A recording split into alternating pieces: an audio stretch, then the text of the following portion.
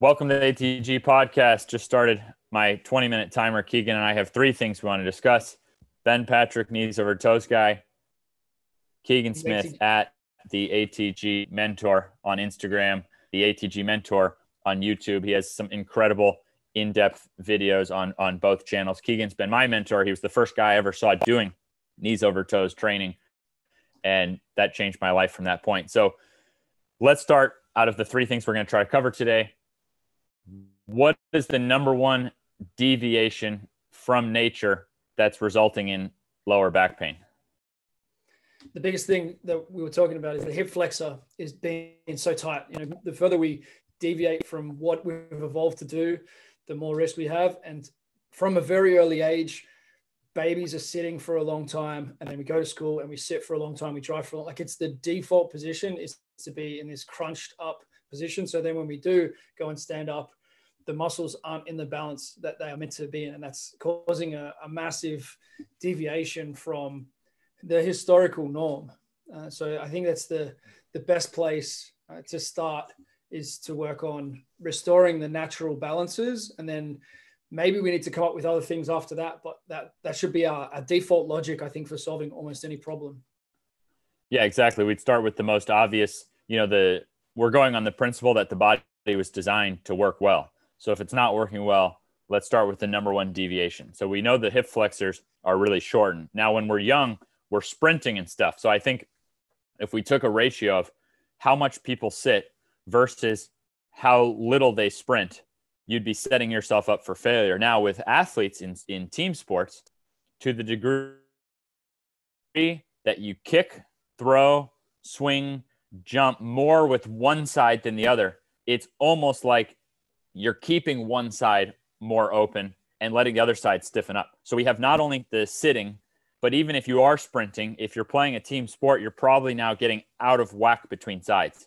So a back injury is very often because of an imbalance between sides. So you go to do something now, I see it in basketball a lot, where someone now has to do a move or jump or crossover or something where they're now going off their non-dominant side, and now that side is stiff and weak. So right off the bat, if we look at the zero program, all that time in those ass to grass split squats, when you do a regular split squat or lunge, your back leg is very vertical. So that would mean there's a tiny little bit of stretch. But if we look at an ATG split squat, we're actually talking about a maximum hip flexor stretch, but the back knee's not touching the ground.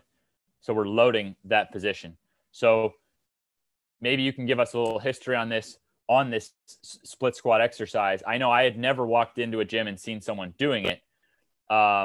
People like you and from Charles Poliquin and going back to the 60s and 70s Olympic weightlifting, it kind of came from there. But now with ATG, we've made this into something that regresses, that the idea is that this is like a fundamental movement that actually would lead to better results with squats and things like that, as opposed to using this as an accessory to those. So maybe you have some insight when you first heard about it and how it stacks up.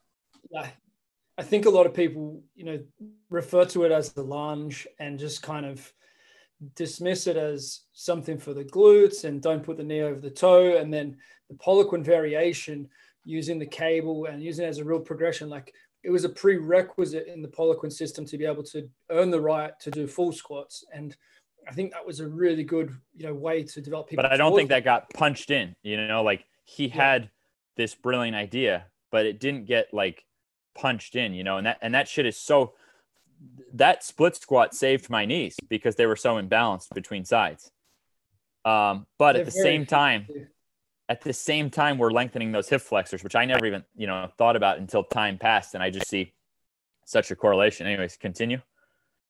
There are very few people who took it beyond, that kind of remedial work and just using it as okay, my knees are relatively healthy. I can full squat or I get close enough to full depth, so I don't need to worry about the split squat. That was basically how I understood it and the way it was kind of taught to me, I would say, or my perception of how it was taught to me. And so it was really then, it didn't give us that benefit because you didn't have it as an ongoing thing to maintain. And because we sit so much and squat so much and, have that in our programs, it needs to be in there as a baseline, all the time. So it should be in the program year round. It doesn't have to be heavy. I don't think, you're not saying everybody needs to be split squatting body weight year round. It's more so using it in the ATG way to make sure we're progressively working on that depth and the quality of the position. And, we're using it in all sorts of ways now with you using the reverse slant as well. So it can be, more for the patella tendon on the front leg. There are a number of ways you can use it. That's why as a coach, you want to understand the value of each way. And athletes in your system as well, they understand, well, this one's for this and this one's for that. And then, you can adapt it to what your needs are. Are the hip flexors tired at the moment? Or is it really that there's an imbalance in the strength between the left leg and the right leg? Can you see muscle imbalances there? In which case you would focus more on load and volume, as opposed to just using it for the gains in the position. Yeah. And you made me realize an interesting point, which is when you're trying to lengthen an area, like we're not just trying to give it a stretch one time to alleviate existing back pain, even though a lot of people will do it one time and it will alleviate existing back pain. What we're trying to get to is a fundamental lengthening of those hip flexors, that cold, tight, warm, this, in that just your natural hip flexor length 24/7 is much better than it was before. And that doesn't occur from doing it like here and then not doing it for 3 months and then do it like, if you want to have an area lengthened, it has to be given that time to develop, just like any other quality you want to be really good at. So that ATG split squat alone, I feel like sets a foundation. Now, also, it would be very natural in life to bend down and pick things up. So if we've already established that we've lengthened our hip flexors, that means we can actually extend those spinal muscles and glutes and hamstrings and use them a lot better when we are picking things up. But so many of us have even gotten tight through that chain that we can't even really bend over to pick stuff up. So we use that elephant walk where the hands are supported. So it's a low amount of loading, essentially for, roughly about 60-second isometric set. So we're developing some of those muscles opening up. So if we compared the ATG split squat and the elephant walk, you essentially have like two opposing movements. They're almost like the exact opposite. Now, that would be 0. Now, from there, we can make our split squat challenging. That just stays in the system. But when it comes to that position, if we go to advanced 0, the simplest way is going to be actually just throwing in a back extension machine. They're in almost every gym. They require the lowest learning curve. Because of the angle, you are loaded at the bottom and you're loaded at the top. Now, we would say that the goal would be 25 reps on 2 legs. Then don't add weight. Now switch to single leg. Just by getting to 25 reps in a row, no swinging, pausing, holding the bottom position, extending until your glute is locked. And to me, that's the form: is keep your back strong, go as deep as you can with a strong back, come up and squeeze your glute fully. I don't care what else happens within that. Someone can curl at the bottom, someone can extend at the top. I don't care. If there's no momentum and they're squeezing the glute at the top and they're not shorting it at the bottom, they're going to get insane results. But the odds, from coaching people, the imbalances between sides are so significant, and particularly in relation to how much we've done team sports. So that's why I would say to build back up to where you can do 25 consecutive perfect form and control, which is much tougher than it sounds, single leg. Yep. That would be advanced 0. Then in loaded 0, now we can go to 4 sets of 10 and actually start adding weight, dumbbell or bar on back. So, we wanted to get that right out of the way because it's such a massive topic with the low back pain. And I feel like people are missing that the number one deviation is just how shortened those hip flexors are getting. Once we unlock those hip flexors, now we can start actually rebalancing sides on our ability, to extend our back. So got that out of the way.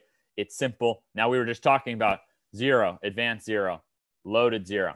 So we wanted to cover loaded 0.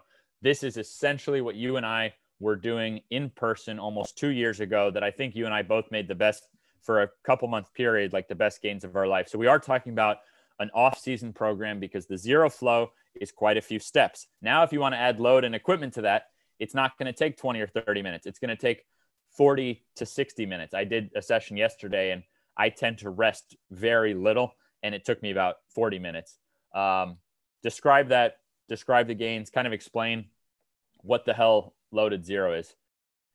Yeah. So the basic principle is, starting from the ground up and working your way into feeling super smooth within the session. Like it's easy as you get older and you've been in the gym for longer. If you've had a bunch of accidents and you've trained poorly in the past, which I definitely can put my hand up and say I have, when you go through that sequence, then you just feel really good when you get to the stuff like the hack squats. Like there's no way, like most people can't get into those positions, right?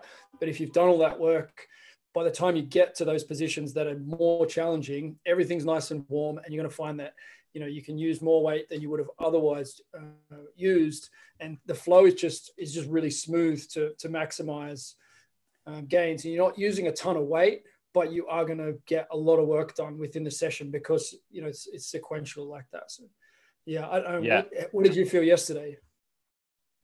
I mean, it's freaking beautiful. You're going from tibialis to straight leg calf to bent knee calf to now reverse step up to now ATG split squat to now putting it together and actually doing a squat. Like it just makes so much sense. And again, it's where it's nothing against existing systems. My luckiest thing is that I was the most broken, fragile guy that I knew.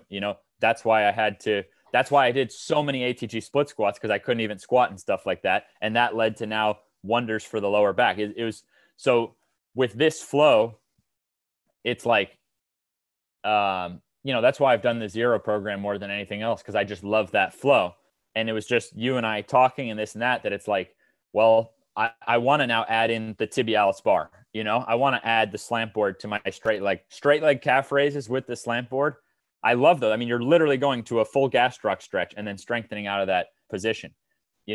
Adding weights to the reverse step ups, adding weights to the split squats. That's the stuff that changed my jumping.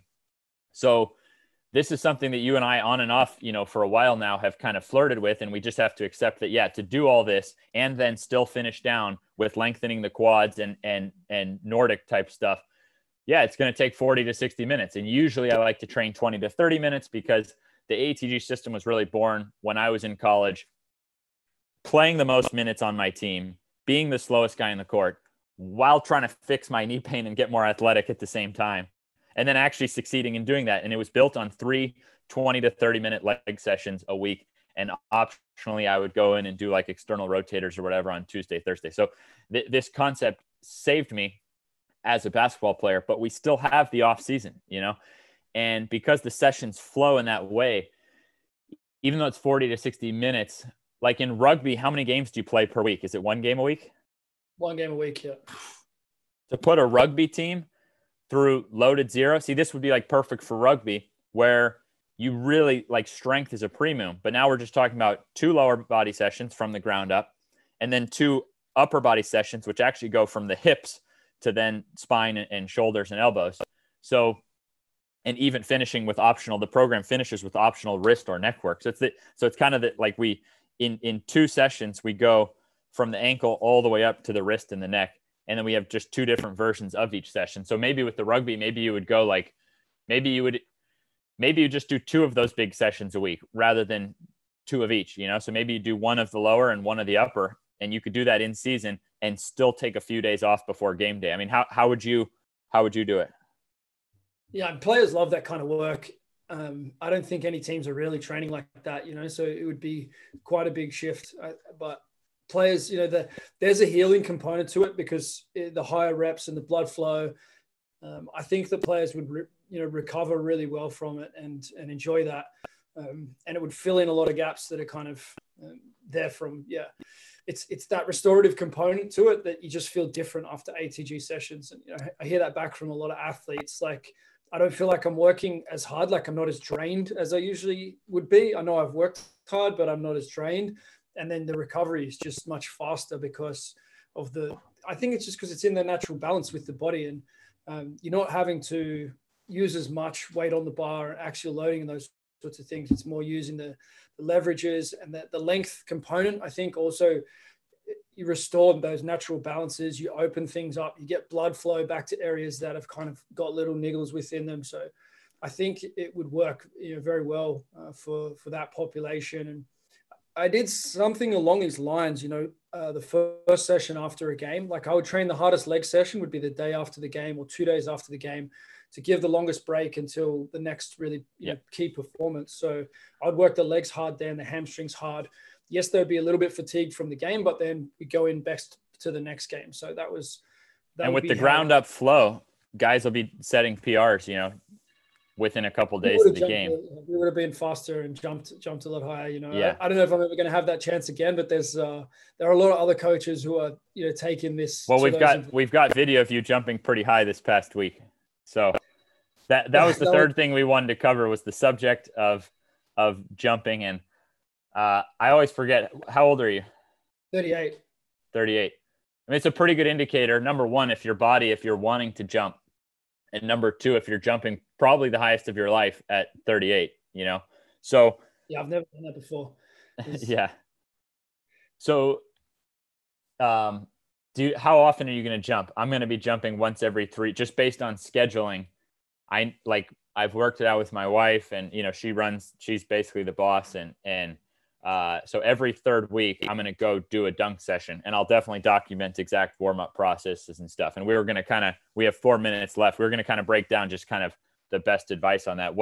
What's your plan with it? It's just sporadic, random, or are you going to do it, I'm definitely more impulsive than you, Ben. Yeah. And I don't think, most people listening in would put themselves in my basket. You're pretty organized, regimented guy, and that's testimony to the success that you've had. But I think I think once a month is probably really good for me. Like, I don't really mind that much. I just want to be able to chase my kids. I ran with a pony. We went for a pony ride, and I ran with the pony, like spontaneously, sprinting along with this pony with my kids. And there was a lot of times over the recent 10 years where I would have wanted to warm up or hand the pony to grandma to run with the kids, or I wouldn't have wanted to do that. So I just want that quality of life stuff. It's a good ego boost. It's a good bit of fun. I'd love to have a standing two-hand jump and hang. I didn't quite get the hang off just the VMO jump, but I love that VMO jump that you do from the the deep position. So I'd love to get a hang off that one. Maybe one day a dunk, but it's just for fun for me, really. And I know my strength on that hack squat is still not, anywhere near where it needs to be, but it's improved a lot just focusing on it the last couple of months. It really feels really good now. So I think that's the biggest tip that I would give to someone who wants to, improve those jumps. Or that would be the thing that's changed the most for me, because I wouldn't back squat as much as I've squatted at other times, but my knees don't feel like I'm 80 years old. And I'm getting some pretty good speed out of the bottom on those hack squats and VMO squats. Yep. And your sport is being a bulletproof dad, and with that foundation that you're doing, even if you were pursuing cleans or squats or deadlifts or whatever, it's still the same thing. You could still be pursuing those better. And that's why we've talked about a number of podcasts that tons of powerlifters now are plateau busting their power lifts.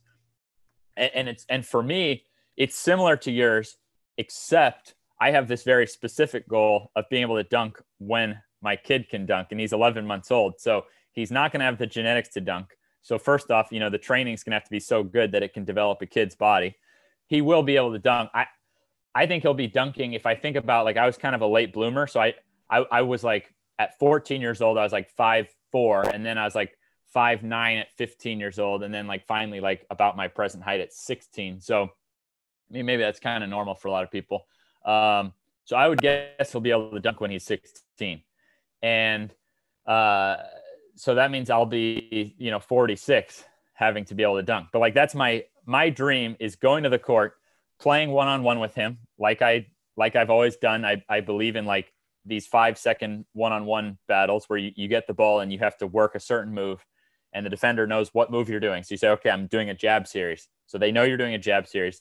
You get 5 seconds and you have to, I would love to be able to go work on basketball skill with him, and then after do a dunk session at 46. That's what I'm training for. So I think every few weeks is enough to just stay in tune, with that process. And there also is a little part of me that wants to see how much higher I can jump. So I'm using loaded zero now because I want to jump even higher. So I can't wait, and I'm just going to go, and I'm just going to try to jump as high as I possibly can. I'm not worrying about trick dunks. I am worrying about jump balance. I want to get all 4 plants where I feel in a game, right leg, left, any plant, I can just get my head near the rim. So that's that's my intention every 3 weeks when I go out. Anyways, that'll be fun. I'll definitely grab, the footage of it. Keep grabbing the footage, on the times you mess around. I want to also see when you do the squat jump. I'll definitely make sure I finish out my sessions with the squat jump. It'll either be next week or the week after, and then it'll be every 3 weeks. So that's my favorite dunk. I haven't seen people do that. There's definitely, I haven't seen someone doing all 4 plants and squat dunks, just in terms of balanced, athleticism. But I want to take them I don't just want the balance now. I want the juice. You know what I mean? And zero gets the balance. Zero loaded. I feel like that's how, if a gun is to my head, how do I keep getting in that bulletproofing direction, but add in even more juice to get really towards world-class type explosion. So that's what I'm doing. We'll check in next week. We're over 20 minutes, but we did a good job here. Any last words? The fun is in the journey. It's cool when you get those special days, but the thing of just being excited about every day, I think that's something that everybody needs at the moment. Just know that there's good things to look forward to, and keep being inspired by those things. And that's the key to keeping the momentum. Exactly. Life is rough. There's so much bad news. Training should at least be something that's fun and that we look forward to and that we enjoy and that feels good with our bodies. So, all right. Thank you, brother. Thank you so much. Have an awesome weekend. Let's crush it this week. Let's do it.